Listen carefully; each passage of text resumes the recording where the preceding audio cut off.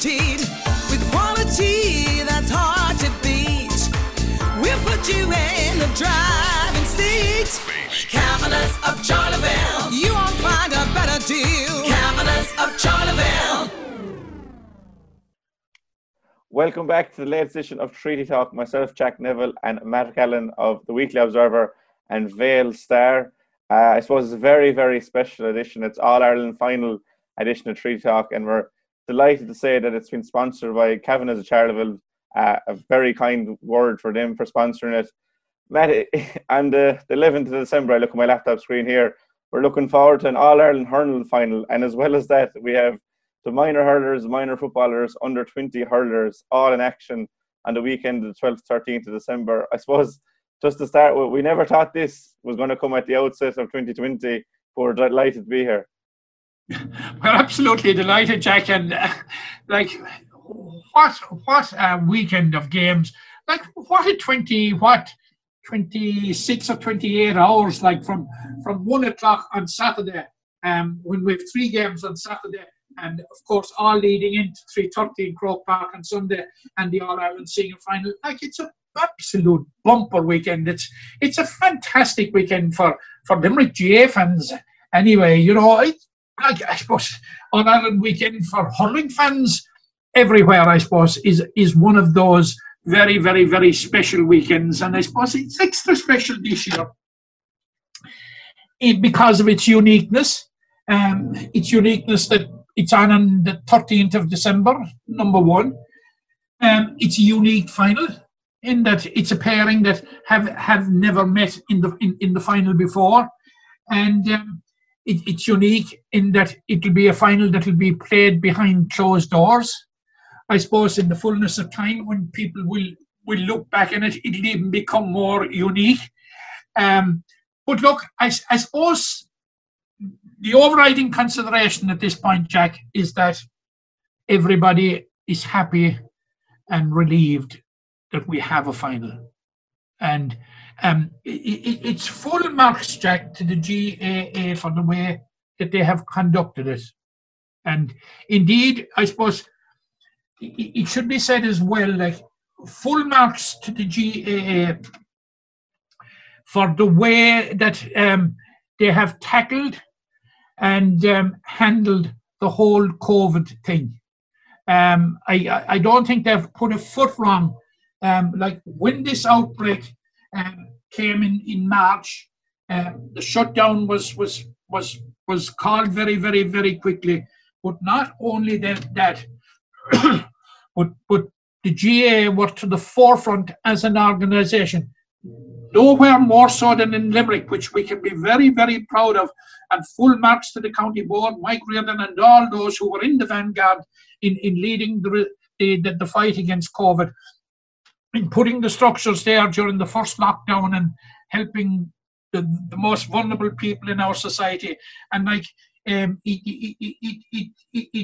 boded well for when there would be a championship. And I think the way that the GA behaved in those early months of the pandemic, like, should have allayed fears that the GA would not carry it off. Now, all right, there was an 11 weeks window left for the club games as a lead-in into the county action. Unfortunately, there were 1 or 2 mishaps along the way, but again, the GAA wasted very, very little time in acting on that when they ordered an end to the cessation of club activities again. But having been at the matches since it restarted, like the protocols that are in place, Jack, you know, it is so safe for everybody. There isn't a question about that, and it's in the open air, and where there is less likelihood of or possibility of transmission. Like, you know, full marks to the GA. It's just absolutely fantastic that we have a championship, and of course the icing on the cake is Limerick in the final. Yeah, And I was listening to TJ Ryan the week, and he was just kind of saying the word he used was resilience, and it really speaks volumes to the players and managers that they could have packed it in and didn't have to do it, and it's so awkward for them just traveling to games on their own, and there's no fans to celebrate, and there's no one to drive them on in the games. They're only each other, so it's just brilliant. Yeah, for but them. Jack, you must hand it to the players. You must hand it to the players because, like, when it came to adhering to protocols, and you've just touched on it there when you've said about traveling alone to games and all that sort of thing, they bought into it in full right from the start. And like the role models that we have seen Limerick have been for the last couple of years, like, you know, and it's not just Limerick. All other county players did the same. Full marks to the players. And like, tis only as we probe and dig into it on the lead up to the final that we learn about the amount of effort that certain players, practically without exception, county players, put into it during the lockdown on their own, on the hope that there would be a championship. And, you know, thankfully for them that it has come to pass. Yeah, and Declan Hannon spoke about that when he runs during the lockdown, that was the end goal in sight, and even though they didn't know it was going to happen, they still plowed through in it. And it's credit to every player, not just the probably 45 players we'll see on Sunday, and I suppose the Joe McDonagh players as well. It's not just them, it's everyone that we've seen in the championships here, and it's just been brilliant, and it helps you get through a weekend, the lockdown, when there's nowhere to go, that you have the GA. But I suppose just looking at this All Ireland hurling. Just on that point, what GAA has done in the last 6-8 weeks since the championship commenced, what it has done, even right back to July when the club championship started, what it has done for the mental well-being of the people. That they have, like, people are spoiled for choice. These weekends, there are so many games. Like this weekend alone, Limerick are playing 4 games, and it's possible to see all 4. You know, it's phenomenal. Like in the past, the possibility of seeing a first-round Munster Minor Football Championship game between Limerick and Waterford would be very, very, very remote. Yeah, you could back up at the moon and get a better response, you know. Yeah, no, it's definitely opened avenues and into streaming and etc. And it's something positive that we can take out of the year. But definitely one positive that we have to look forward to is this hurling final. And I suppose for the new Limerick generation of fans, this is kind of quickly becoming a norm to see Limerick in a final and a second in 3 years. But it's only Limerick's 6th final in the last 40 years. Like it's incredible what this team are doing. And then it's only Limerick's 18th overall. It's only Waterford's 8th overall. So it'll show you the magnitude of the game. Even though Limerick have been very successful in recent years, it's still a huge thing to get an All-Ireland final. Yeah, it's a huge achievement. You're right. The 6th final since 1940, which for a strong hurling county like Limerick, like is a poor return actually in 80 years. For Waterford, of course, it's only an 8th final, but and they're only seeking a 3rd title, and they haven't had great experiences in finals in a couple of them. They've had very poor luck. I remember in 1963, if you go back to 1963, when they played Kilkenny in the final and scored 6 goals and 8 points in the final and were beaten on a day when Eddie Kerr scored 14 points in Kilkenny. That's the type of luck they have. Then they came up against Kilkenny at their best, was it in 2008, and got wiped off the pitch, you know, no, 3 years ago. And we seem to be forgetting this. Like we're saying, we're putting a lot of emphasis on Limerick being in a second final in 3 years. But Waterford are in a second final in 4 years.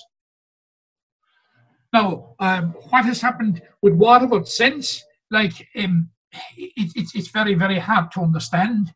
Like, obviously, they didn't adapt to to the no Munster format. Obviously, there was something that wasn't right. There was must have been going on behind the scenes.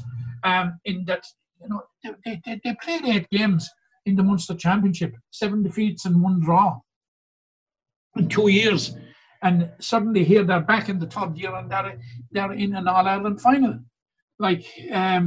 You see, and essentially there has been a bit of a turnover in the team in that I think it's 7 that played in 7 or 8 that played in 2017 are likely to start on Sunday. That's a 50% turnover, Jack. Yeah, and it's a huge turnover, and it's huge credit to Liam Cahill and Mikey Beavens especially. And we'll get into the teams in a minute and the games that we've seen this year. But just a quick word on the build up to the game. I suppose it's 2 years ago. I suppose it's probably 28 months this stage in 2018 when Limerick were in that Ireland final for the first time in 11 years, and the bunting and the flags and the buzz and everything around. And it's such a different build up for players. And do you think it'll probably affect players in probably a better way, that they won't have that extended pressure, and especially when they get out there, they won't have the pressure, or it's worse that their achievements probably aren't being seen as clearly as they were in 18? Yeah, I think could work to that advantage, because you remember back in 2018 and all the hype that was about it, and they literally they literally just couldn't get away from it.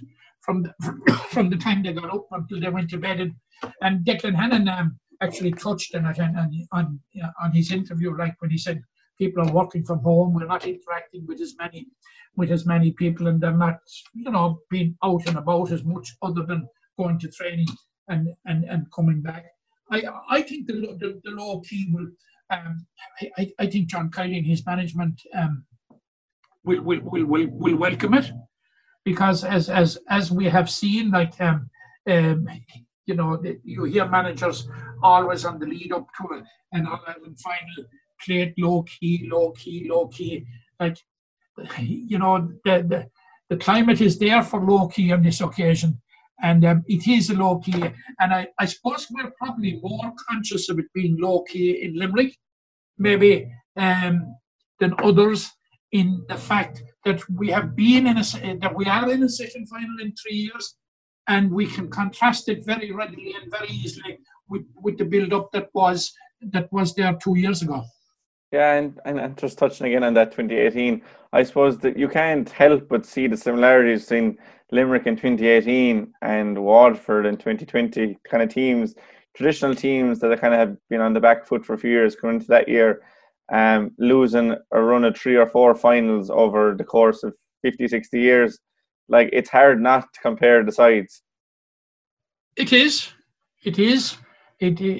hard not to compare them. But Waterford's, I suppose Waterford's hurling tradition is probably, this is no disrespect, is probably not as deep-rooted as Limerick is. They first showed signs of being a hurling power in the late 40s when they won the All-Ireland, when they won a double actually in 1948, senior and minor, but we had beaten them to that record when we had done it in 1940. But Limerick had a very deep-rooted tradition right from the start of the GAA, through the 20s and particularly through the 30s of the Mackey era. But Waterford's tradition is probably more recent, but you would have to say that when you're talking about counties with a strong hurling tradition and ethos, Waterford are up there among them. Yeah, and their return in terms of silverware and is absolutely paltry. You have a situation of they're going into an All-Ireland final on Sunday. There's only one player that has a senior inter-county medal. That is Kevin Moran, a Munster medal back in 2010. Very few counties have gone into All-Ireland finals with less decorations. Now, all right, there are a couple of players that have minor medals from 2013, and under 21 medals from 2016, but not a lot. They didn't seem to get as many out of successful under 21 teams as Limerick did. And yeah, there are similarities for Waterford going in this time to how and where Limerick went in 2018. Yeah, and look, I suppose we'll get to the game itself. One thing that will definitely stand out just for Limerick, and it'll be cleared up tonight between 9 and 9:30, is just the Limerick team selection. How do you see John Kiely going about it? Do you think he'll stay with the tried and trusted that came with the win against Galway, or go back to the team that started against Waterford that obviously had Peter Casey? Obviously Seamus Flanagan then was in against Galway.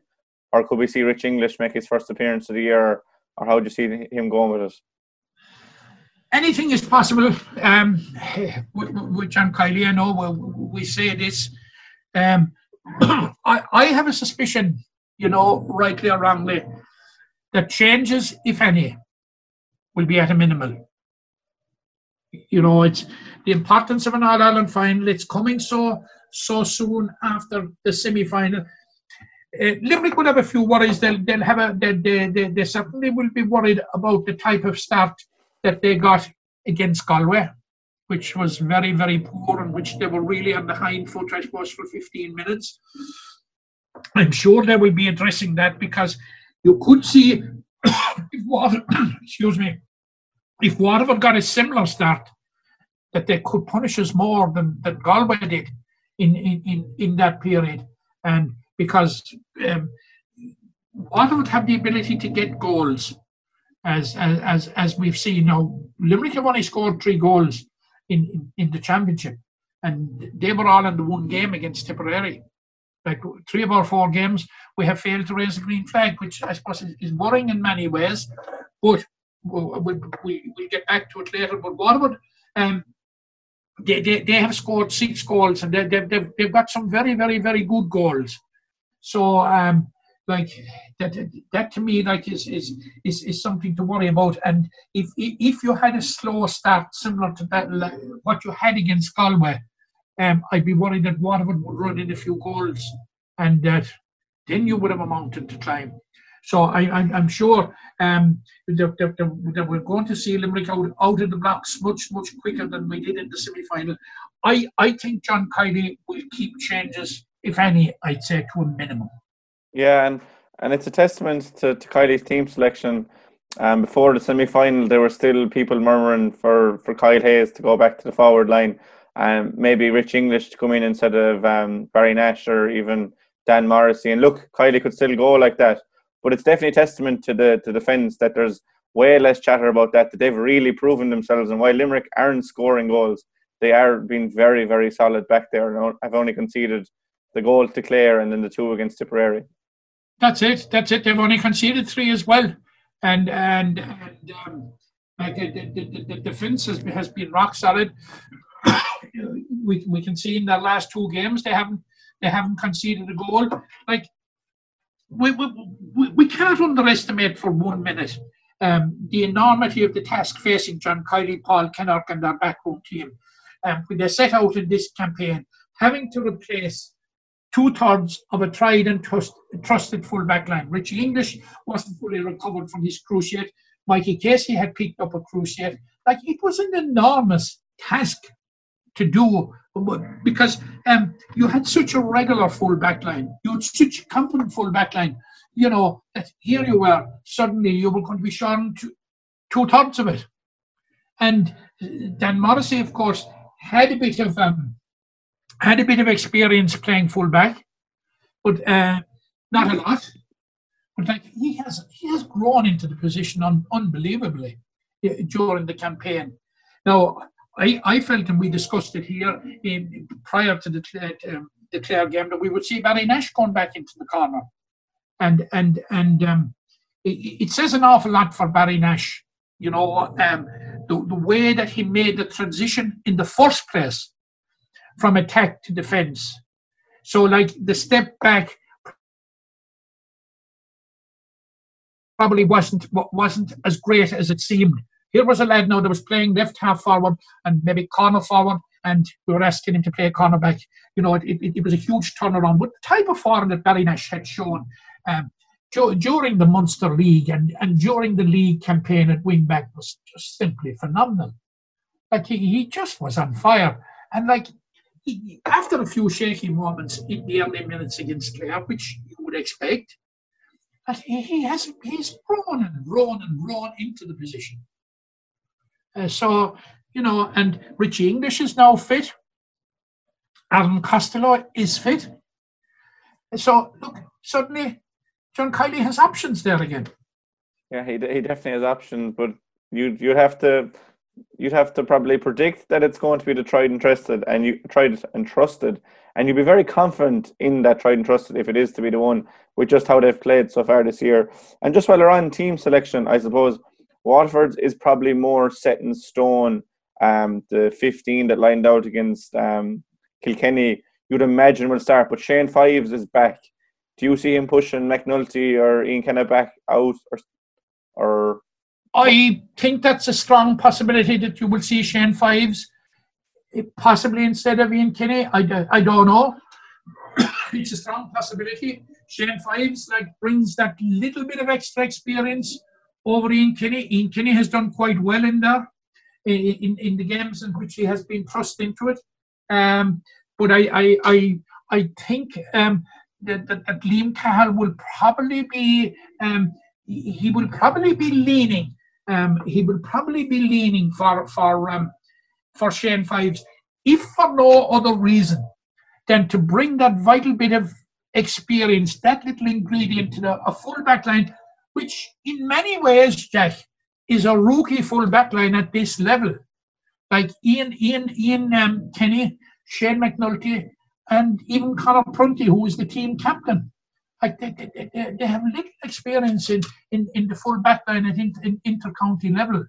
So Shane Fives, who had been a never present at right corner back, I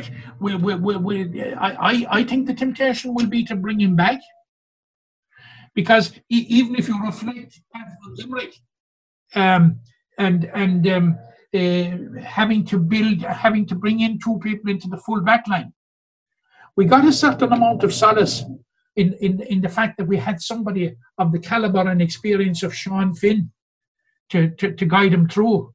So I think Liam Cahill will be looking and saying to himself, right, this is a young, inexperienced full back line. I have an opportunity there to put in a player of a very good caliber, Shane Fives, and add that vital ingredients of experience and experience on All-Ireland final day as well. Yeah, he definitely does have that, and it's something I want to touch on more. Just the strengths of both teams, and we'll probably do it individually in a minute. But one thing that they both definitely have in common is that versatility. And I suppose at Limerick, it's the likes of Kyle Hayes can play wing back, centre forward, Cian Lynch in the forwards, midfield. You have the likes of Rich English on the bench, whether it be Casey Flanagan, Galan, Mulcahy. You have them options up front. For Waterford, then you have Austin Gleeson and Stephen Bennett seem to have really found their niche in swapping between full forward and wing forward, and Jake Dillon and Kieran Bennett the same way. So the versatility is definitely one strength that both teams possess coming into the game. It is. And you mentioned it there. And but I suppose, if we're looking for what's different for Waterford 2019, 2018, and what's happening in 2020. First of all, Liam Cahill has come in, and he has brought that winning mentality to the team, and obviously Cahill has a very, very good CV, Jack. 2018, Tipperary went down to Cork in the Munster Under-21 final and got thumped down there. They got back through the losers group, or the provincial finalists going forward, and reversed it in the All-Ireland final. Liam Cahill led Tipperary to another Munster and All-Ireland Under-20 last year. So I think the big difference, and you talk about the versatility of Austin Gleeson, Austin Gleeson by Austin Gleeson standards is after a few very poor seasons, where he has made the impact he has made has been very, very little. You must remember that this man is somebody that was a double player of the year in 2016, was it? Yeah. You know, and you don't become a bad player overnight, but it looked for a long time as if that was the kiss of death in him. But you're right, himself and Stephen Bennett have this arrangement of alternating in and out, and of course then you have what Desi Hutchinson brings to a forward line. Right, is a serious forward line. But when you come to adaptability, and when you talk about players, the adaptability of players, and when you talk about plans to negate the impact of, for instance, the Limerick full forward line, which Galway did pretty well, or the Limerick half forward line, you know, put the shackles on them. You know, no opposition has yet come up with a plan to negate the influence of Cian Lynch. And like, he's such a huge presence, and his adaptability is a huge factor for Limerick. And the same goes for Kyle Hayes. Kyle Hayes is becoming one of those players. But I suppose if you look at the Limerick team, suppose the Limerick team is the same as it was against Galway, and you talk about adaptability. You look, Cian Lynch, midfielder, goes to centre forward. Look at Kyle Hayes, centre forward, goes back, wing back. Look at Barry Nash, corner forward, wing forward, goes back, wing back, goes back, corner back. Look at Dan Morrissey, out and out half back, goes back, full back.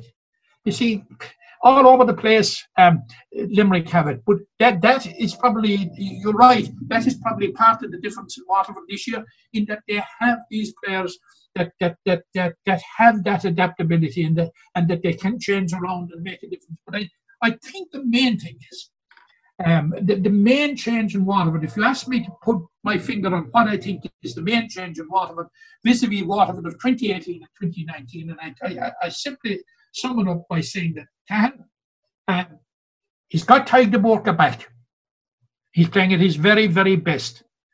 And he has now overseen Jamie Byrne and Austin Gleeson, and to a lesser extent, Stephen Bennett, recapture the potential that we all know they have. Yeah, and if you're looking at those strengths of Limerick and Waterford, you picked out two players in particular, Cian Lynch and Tadhg de Búrca. If Cian Lynch is start at 11, Tadhg de Búrca will start at number 6. There's no doubt about that. Is that the key battle on the pitch on Sunday? Well, it would be the big battle, and it would be the key battle. And how would you see that playing out? It would be the key battle, but when you say it would be the key battle, how do you stop? What does Tadhg de Búrca do when Cian Lynch starts rambling into midfield and starts influencing the game from there? It could certainly upset the Waterford defence. Yeah, and you're saying that now, and I heard people turn the way talk about key battles, and I think it was Ollie Moran last night said that Markin has gone out of the game, and he'd love to be a defender now because your man could pick off 4 or 5 points and you could still be man of the match. But I suppose, in a broader terms, that middle third, would say, from Limerick's half-back line midfield, half-forward line, compared to Waterford's, that's where most of the big guns are. That will be the winning or losing of the game, you would imagine. Yeah, I would agree with you. I would agree with you. But of course, we have a very, very important full forward line.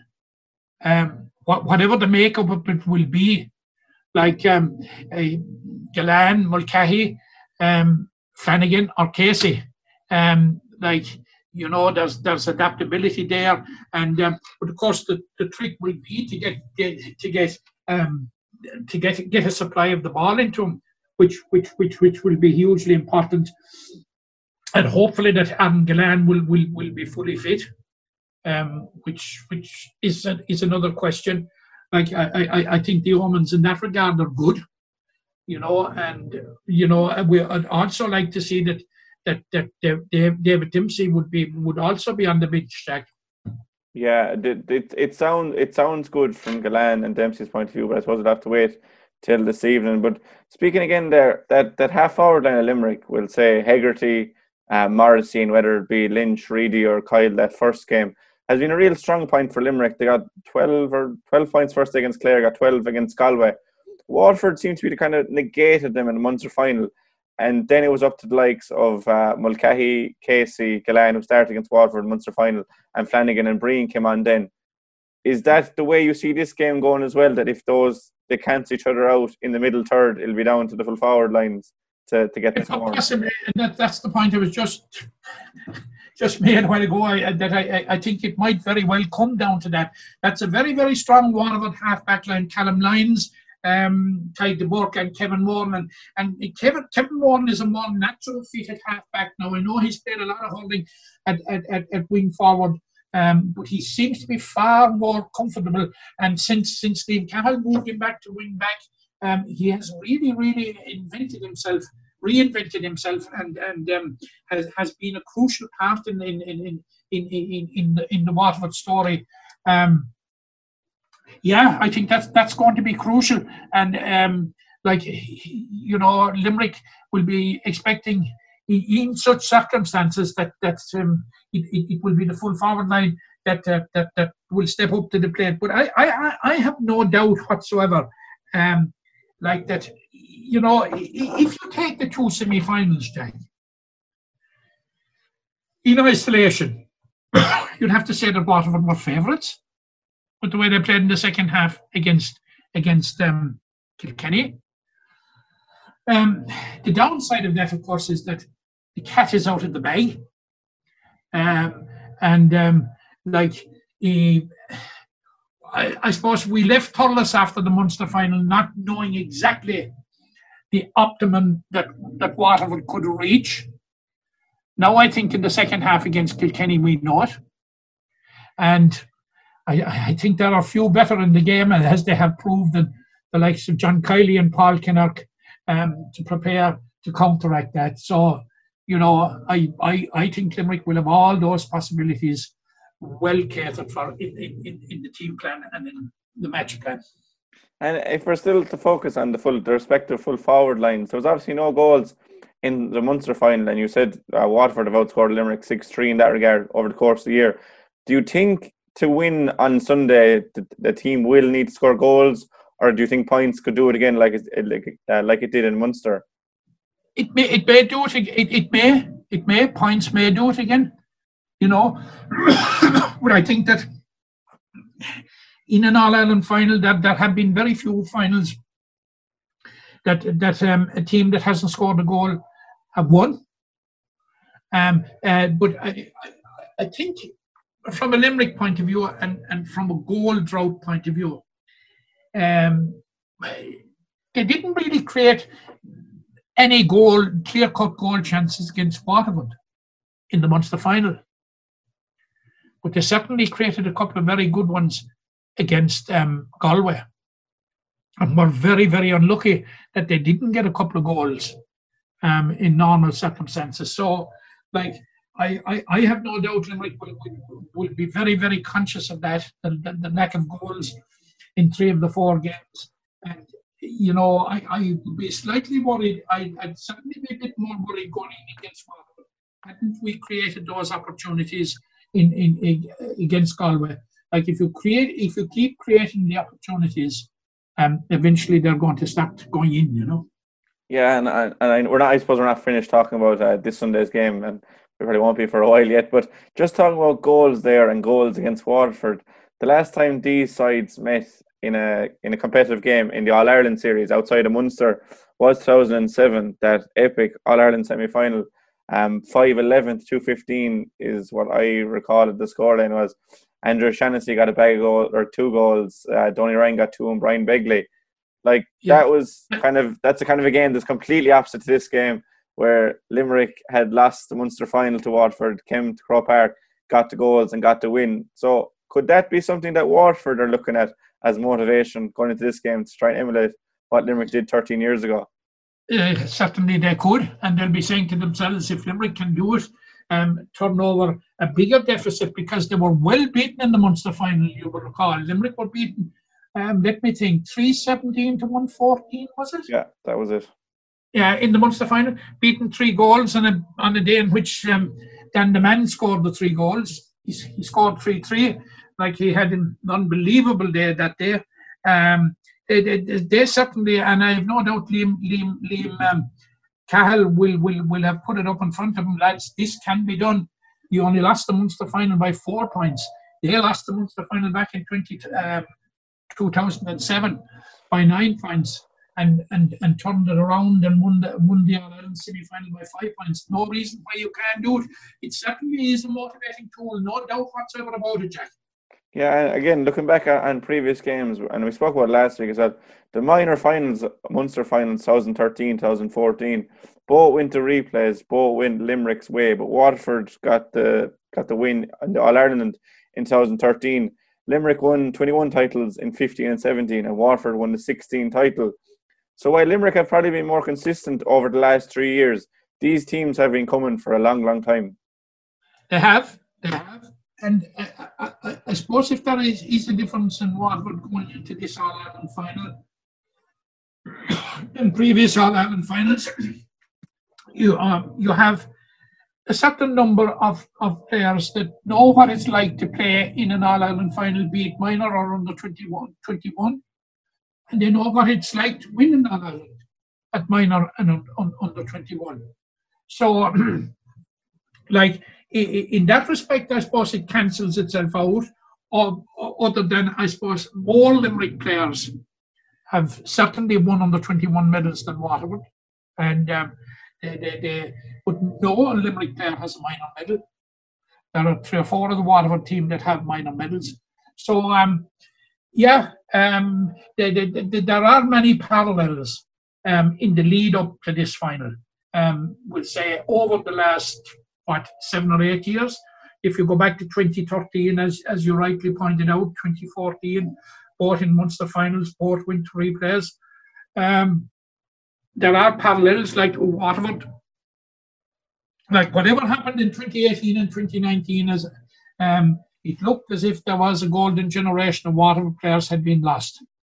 But it has all been reincarnated as it were this year under Liam Cahill, and there's no doubt whatsoever Waterford are important force. Yeah, and just on the consistency and the golden generations, when you look at the Limerick 2018 starting 15 and just going off the Galway game, if that is, or even the Waterford game, there's only going to be 2 to 3 changes maximum. We're expecting Barry Nash and William O'Donoghue will be the changes for Mike Casey and Rich English, and then kind of either Flanagan or Casey probably, or Galan could be out. It's incredible consistency from the Limerick players to keep such a high standard when there's so many quality players in that Limerick setup. Yeah, it's absolutely fantastic, and a lot of it is about attitude, and you spoke about it earlier about being role models and what have you. It's about attitude, and it was something that I detected immediately after the All-Ireland final in 2018. First of all, and I've said this a number of times, after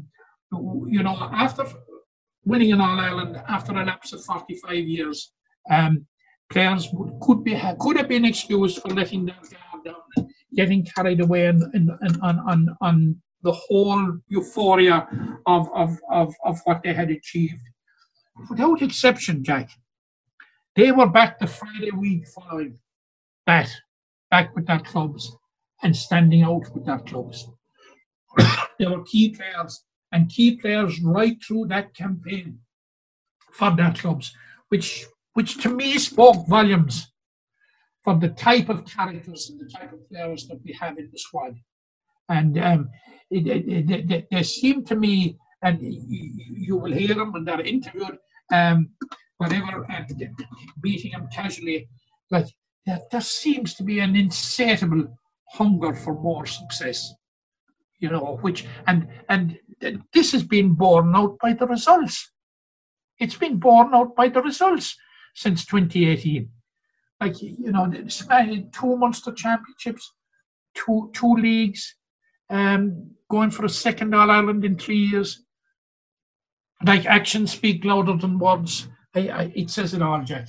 Yeah, and you talk about the desire, and Tom Morrissey really sticks out for me. I remember in the wake of the 2018 All Ireland final, I was in the hill, I was crying, I was with the lads. It was just euphoria.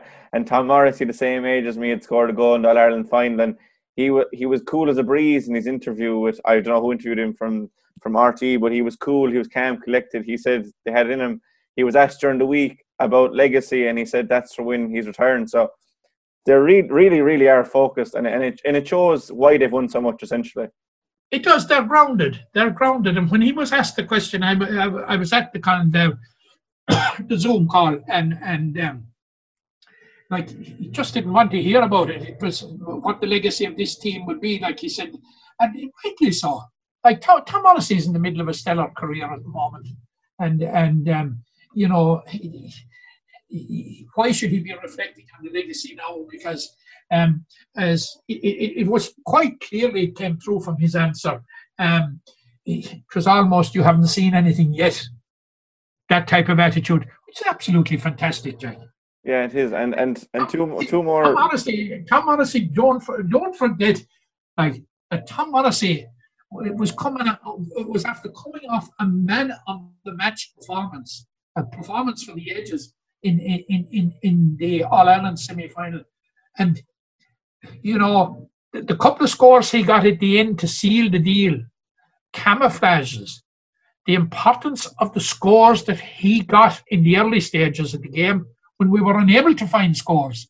Tom found them, you know. And if you look back at Tom Morrissey's history of his contribution to the team and where he has found scores at crucial stages, like, I wasn't surprised at Tom Morrissey's answer and Tom Morrissey's attitude. You know, talking about legacy at this stage, I think Tom wants to see the legacy in the fullness of time, and he's convinced. With, as I said, we haven't seen anything yet.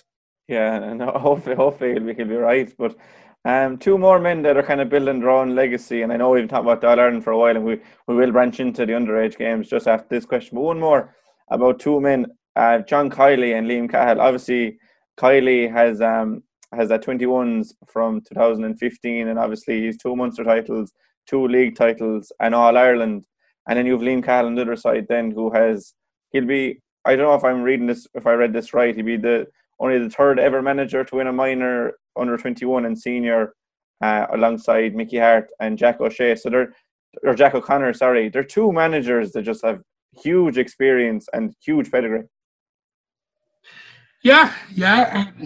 Two excellent managers, and by the way, I hope that that Liam Cahill will not join that illustrious list on Sunday. That there'll still be only two.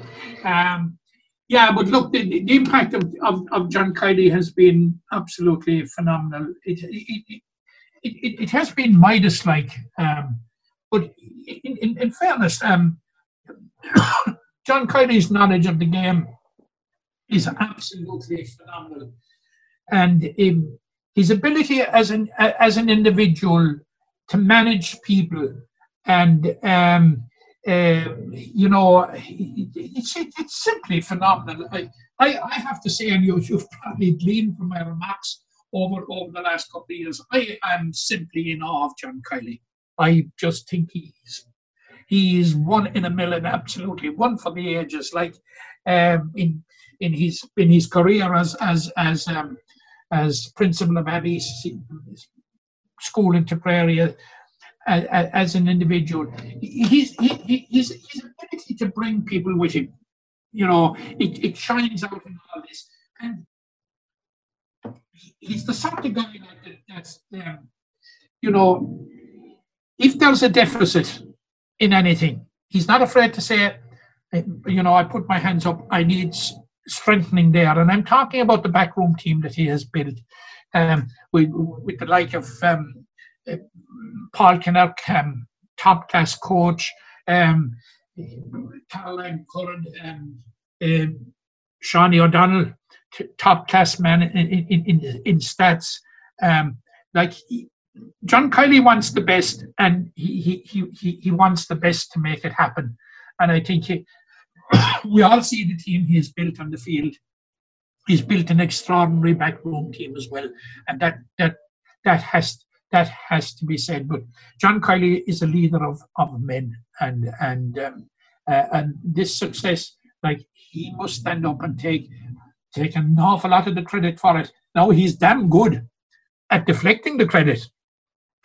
You know, in fairness, he is very, very generous and liberal in doling out the credit. But John Kiley and, you know, his backroom team, and John Kiley in particular as a man, like, he's the glue that brings the whole thing together. Yeah, and definitely, and it's important that you mentioned the backroom team there, the likes of Paul Kinnerk, whose work kind of goes unnoticed a lot of the time, and Donald O'Grady is involved, and I know there's a few more strength and conditioning coaches, etc. And Mikey Beavens then for Waterford. They're probably not to the forefront, but their work is definitely seen on the field, and it's good to acknowledge those people behind the scenes as well. Oh, absolutely. Like Paul Kinnerk's record speaks for itself. It's absolutely just a phenomenal coach and a phenomenal game strategist. You know, and that's why I said that the second half that Waterford put on against Kilkenny, you know, the cat may be out of the bag to a certain degree in that one. And Waterford are built along much the same lines, and excellent coach there, and you have former player Stephen Frampton. Now, it looks in Waterford as it's a much tighter backroom team. And so be it, but certainly it goes unnoticed by most fans, the contribution that these people may make, but it must be acknowledged, because, like, the sacrifices that players and these people make the same sacrifices for the gratification of the thousands of Limerick supporters and hurling supporters around the country, like, is just simply phenomenal. It's totally unselfish, totally, and they should be recognised. Yeah, it's definitely unselfish, and look, it's important to recognise them. We'll come away from the All Ireland for a minute, Matt. We'll come back to that towards the end. There's obviously 3 other games we mentioned at the start. We're going to come back for the prediction, I presume, guys. Exactly there. You weren't getting out of it this week, especially not the All Ireland final. But I suppose we'll venture into always breaks out, you Jack. We'll venture into the football for a minute, Matt. And obviously, the minor footballers, Joe Lee's minor footballers, play Waterford at 1 o'clock this Saturday in the Gaelic grounds. It's going to be streamed live by Stream Sport, by Raphael's company, so that'll be available for anyone to watch. And you mentioned at the start, to be able to watch a minor quarter-final is brilliant. But Joe Lee's side, I was talking to him during the week, and he's talking about building for the future, and Limerick football has been on a high for 2020, so it'll be excellent for them to continue in that vein against Waterford and move into a semi-final where they'll avoid Cork and Kerry. If they move on, it'll be either Clare or Tip. Yeah, it certainly will. It certainly will, and I think we have a long way to go back since we were in a Munster final, and I think it was actually 98. But you know, they'll have to take leadership, you know, or take inspiration, should I say, from what the senior team achieved. And when you see the senior team, how close they were to Tipperary, and what Tipperary subsequently went on to achieve. Now, I'm discounting last Sunday's performance by Tipperary, because if you look back in the game, like for a losing team, they racked up a huge score. And if you saw the 2 gilt-edged chances they got of goals before Mayo got their first goal, had any one on the 2 of those gone in, you could have had a totally different story. But what I'm saying is to put into context where Limerick football is at and how far it has come along. And obviously Joe Lee, he's a Lee, brother of Billy, of course. So, like, the plan will be much the same. Like, I saw Limerick. Joe was manager last year. I saw Limerick. I thought they put in a decent effort last year. They were beaten by Clare. in the first round.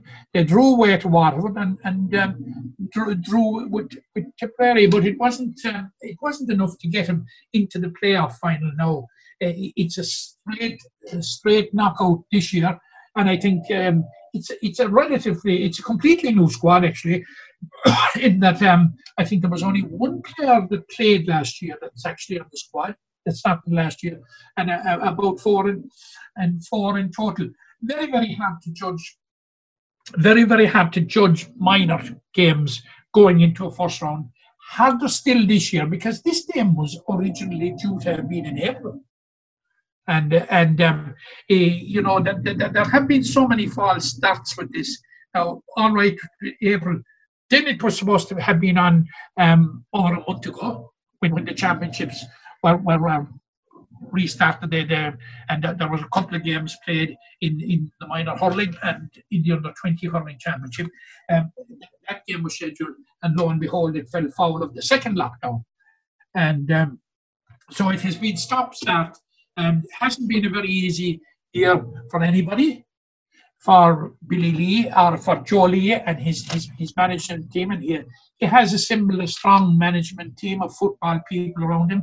The Lavin brothers from Adair and Paddy McCarthy, St. Kieran's, John O'Grady, Martin O'Sullivan from Newcastle West, all good football men, and Angela Hogan is involved in there as well.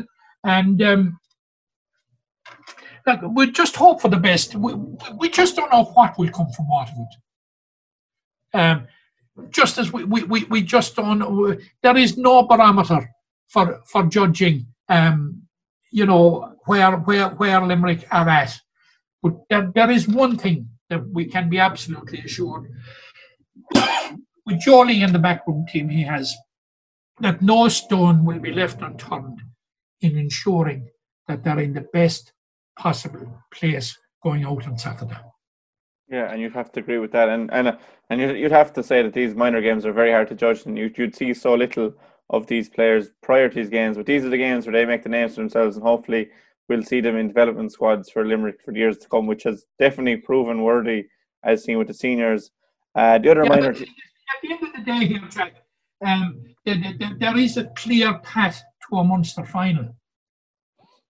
There is a clear path to a Munster final with the big guns off the pitch, and we have shown in recent years, Jack, that we can match we can match Tipperary and Waterford at underage football.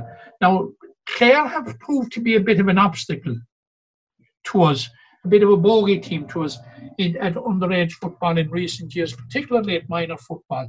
But look, for now, the focus and the emphasis is on Waterford and getting over Waterford. And let's hope that they'll set up amongst the semi-final on Saturday.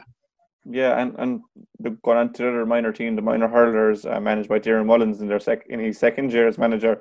They play Cork in Semple Stadium at 1 o'clock on Saturday. It's clashing with the footballers. That's available on the Sport TG Car YouTube page. In our preview on the website, the link to that is in there for anyone to watch. And Limerick come in as Munster champions. They obviously come in Munster champions after the round robin last year. And I was talking to Dermot, and he was saying that the round robin suited them, but they're back to straight knockout. And they play a Cork team that always brings strong underage squads. So what are you expecting for this game? I really don't know what to expect. I really don't know what to expect, because again, it has been stop-start. Now, one thing we know is that Cork have a decent team.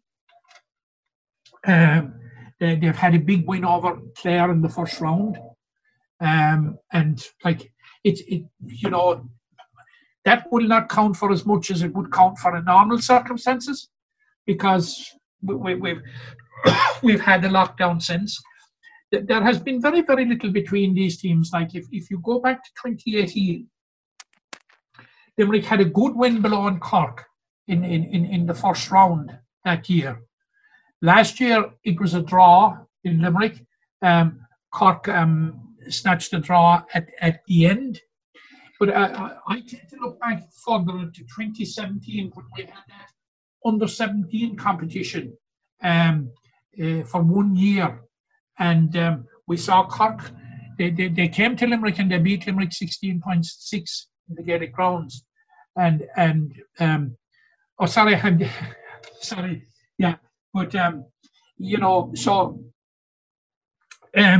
look, these games, Jack, they're impossible to call, really, because we haven't seen Limerick. Now we know that Cork have a decent side. Look, I think this one is all to play for. I think we're in there with a right chance.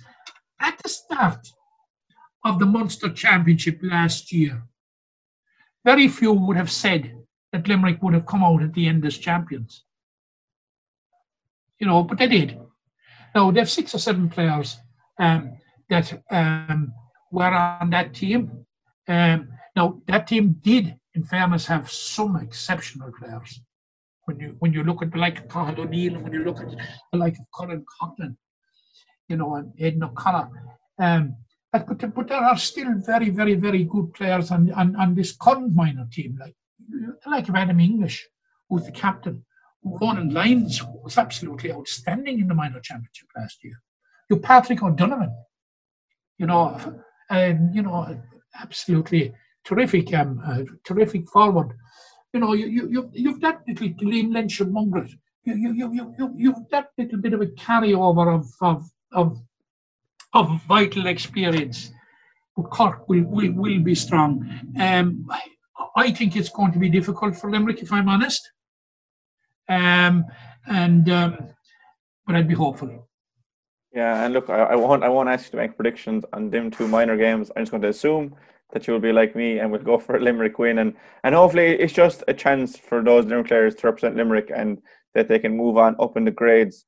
You were kind of alluding to the under-20 games there halfway through. It is very easy to get confused with these games. The under-20s are playing Cork as well in the Gaelic grounds. That game throws in at 4:30. It'll be live on TG Cahir on the television station. The minor one is obviously on the YouTube channel. You've seen these sides in recent years. They obviously played in the 20s last year. Cork won 20-16. You were saying that Cork under-17 side won the All-Ireland this grade 3 years ago. It'll be very tough for Paul Beery and his side. But one thing Limerick have is 4 lads that have been training with John Kiley's team throughout the year. They'll obviously bring that bit of experience. And then you throw in the likes of Cathal O'Neill and Colin Coughlin, Aidan O'Connor you mentioned there earlier. And Limerick have a very impressive squad. So while Cork are favourites, can you see the upset for Limerick? Yeah, I think there's a strong possibility. Paul Beery has assembled a very, very strong backroom team with him. I see Limerick are in here with a right chance. Now Cork have played a game. I've seen the game, and like long periods in that game, Kerry really put it up to him. It ended 224 to 210. It was a useful Kerry team, and by extension, of course, it was a useful game for Cork to get. Like I did say there about the 2017, Cork won the Munster and All-Ireland, the 1 year that the under-17 was on, and which would feed into the under-20 now. But having looked back and compared the teams, there has been quite a change in the teams. And under-20 and previously under-21, when you're comparing it to minor of 3 years previously, it's an inexact science, Jack, because so many things can happen. Like if we were to go back to 2012, before we had the good years in 2013 and 2014 in minor, who would have said that we would have won the 2015 All-Ireland? But we did, and it comes down again, I suppose, to John Kiley and his management team and the manner in which they organised it and tapped all the resources that were there, some very young players and some very exciting players. Under 20, formerly under 21, I find it hard to accept that he's under 20. It's very, very, very hard to judge. And you're right, Limerick have a strong panel. The only one I could find in the Cork panel that has any bit of seeing experience was Shane Barrett, who made a cameo appearance, was it against Tipperary, I think, late in the game, or has had very little experience. Now we have on the Limerick side, you have Jason Gillan and you have Josh Considine from Patrick's Well, you have Mark Quinlan from Garris Billan, and you have Brian O'Grady from Kilkeely Drumkeen, all of whom been in with the Limerick senior panel, and have made appearances with the Limerick senior team. Like Brian O'Grady has, before the lockdown, has come off the bench a couple of times. Josh Considine has started, and Jason Gillan and Mark Quinlan. So that's experience. And then you have coming through, as you say, from the other side, you have the like of Mark Cathal O'Neill and Aidan O'Connor and Colin Coughlin, young, exciting players. I think this game is up for grabs, Jack. I really think that Limerick are in with a shout in this one. A real good shout now. Yeah, Cork will start favourites. Yes, they will start favourites. But I think Limerick have a right good chance in this one. Yeah, I saw Cork in that game, the 224-210 win over Kerry, and wasn't overly impressed. There was some quite good players. Brian O'Sullivan from Canturk midfield was quite good, and Colin O'Brien, if I'm right, played for Mary Iron if it's given Cup recently. But they do have strong players. But from our own club game, seeing these Limerick players, I'd really fancy Limerick. And if I had to put you on the spot, I will for this one, the under-20s, because we've seen these players play. Can Limerick get that upset win and get into a Munster under-20 final?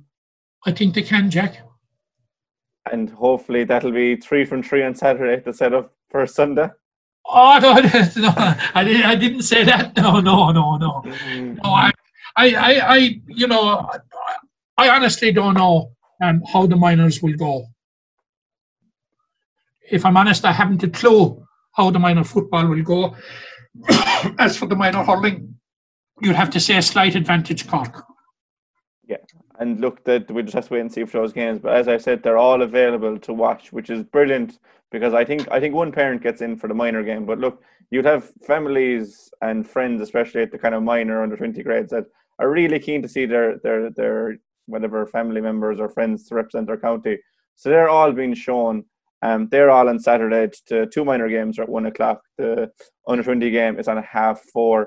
So a nice handy day in front of the fire for whoever's there. If you're lucky enough to get in, you're lucky enough to get in. But the big one, obviously, it's great that they're being shown, and it's a pity maybe that the parents don't get in. Both parents don't get in, or a few family members, because for many, particularly at underage level, Jack, it might be the only day they'll represent their county. And it's a special day and a special memory. At least they will have an opportunity of recording it and reliving it. Yeah, exactly. And just while we're venturing back into the senior game, while we're on people going to the games, obviously it's a huge disappointment that the family members of the senior squad won't be able to go. But there is a bit of light that all of John Kiley's extended squad will be able to go. And it's only right at the end of the day. John Kiley first called it. I don't know if he did it against Clare, but definitely against Tipperary, and has maintained that stance. The whole team, whole squad should be there. And those that have put in the effort for what has been a very long 2020 are getting their just rewards. And whoever John Kiley picks on the 26th, he's safe in the knowledge that the rest of the squad will be in Croke Park on Sunday. Yeah, that is fantastic. And you're right. It was John Kiley that championed it from the start. And certainly was the catalyst for change in that decision. There's no doubt about that. In emphatic way in which he was about it, and other managers obviously followed suit afterwards. So, John Kiley's call suddenly became a clamour, and the authorities, the government, and the GA relented and they relented to do what was right, Jack. What was right, because I have been in Thurles. I have been in Thurles twice. I've been in Park Cleeve, and I have been in Croke Park. And you might say to me, you're the privileged, or you're one of the lucky ones. I would dispute that. All the protocols that are in place, they certainly are very, very, very safe places on match day. But they are sad places in many ways when you think of so many people that love the wonderful, wonderful game of hurling that is ours, and they just cannot be there. And you look at all the facilities that are there, shops in the ground closed, rows and tiers of seats unoccupied. Went down by the Croke Park Hotel, as we always do on match day in Croke Park. Last Sunday we took a photograph of it and put it up on social media. Absolutely deserted. You could fire a shot out of a gun and hit no one, or risk hitting nobody. Actually, totally deserted. And an All-Ireland semi-final happening over the water. That sort of puts it into context. Probably one of the lucky ones to get in to see the hurling, certainly. But like the absence and the lack of occasion, very, very hard to comprehend, Jack. Very, very hard to understand. Very, very hard to come to terms with. Yeah, and it's definitely something that's hard to come to terms with. But hopefully, we won't dwell on it for too long, because that's just the way the world the news is today, Jack, that with regard to the vaccine, is something that we must all welcome. With the Pfizer vaccine getting approval in America now, and Professor Luke O'Neill on this morning, hoping that by the end of February we may have up to 1 million people in this country vaccinated. And at this stage, I think the appeal should go out to people to stick with the guidelines, stick with them. The end is in sight. Another 10 weeks, and we could be out of all this. If we win the Munster, if we win the All Ireland on Sunday, please don't go mad. Please don't go mad. Because look, there's another big prize down the road, and it's the suppression of this virus. Yeah, and look, we're glad to get a bit of good news towards the virus and the vaccine. But just on 2020 as a whole, and look, we'll obviously be reflecting on the game next week, regardless of how it goes. But hopefully 2020 will be a year we can look back and we'll have some iconic images. Whoever lifts the trophy on Sunday, whether it's Declan Hannon or Conor Prunty, or for Kerry and Antrim, the Joe McDonough, an empty stand will become an iconic image in the time to come when we have the full stands. And if we're to take anything from 2020, it can be that we missed it so much. It shows the value of the GAA, how much we appreciate it. We'll look forward to games more, and we'll be back stronger than ever.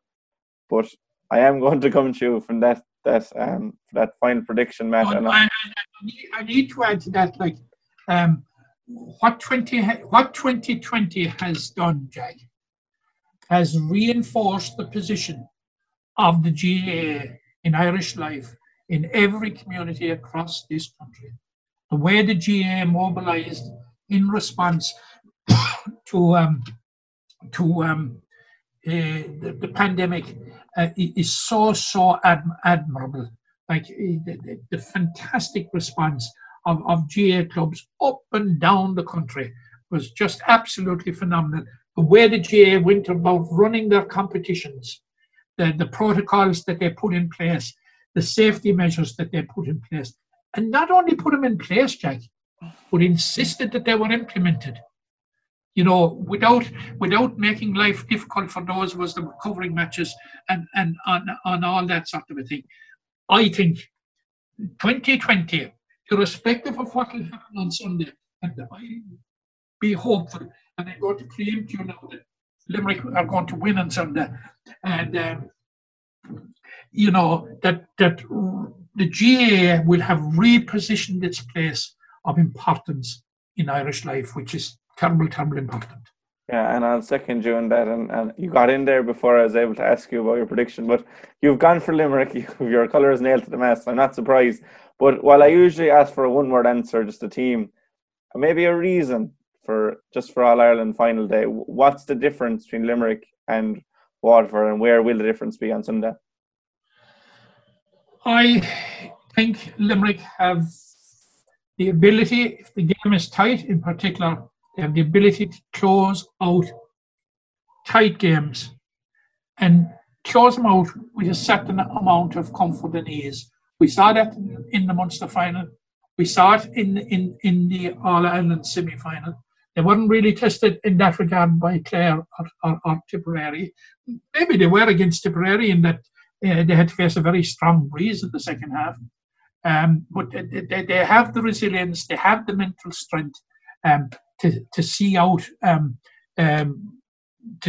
these type of games.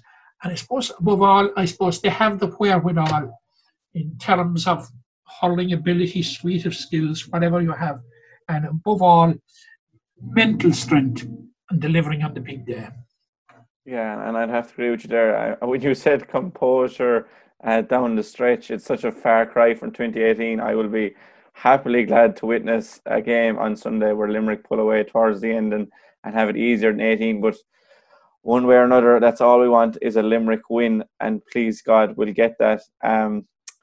Hopefully, it'll be the fourth Limerick win of the weekend, and we'll have plenty more games to look forward to in the following weekend. But there's no doubting that the showpiece event of the weekend is the All-Ireland final. But best luck to all the Limerick teams, the minor footballers, minor hurlers.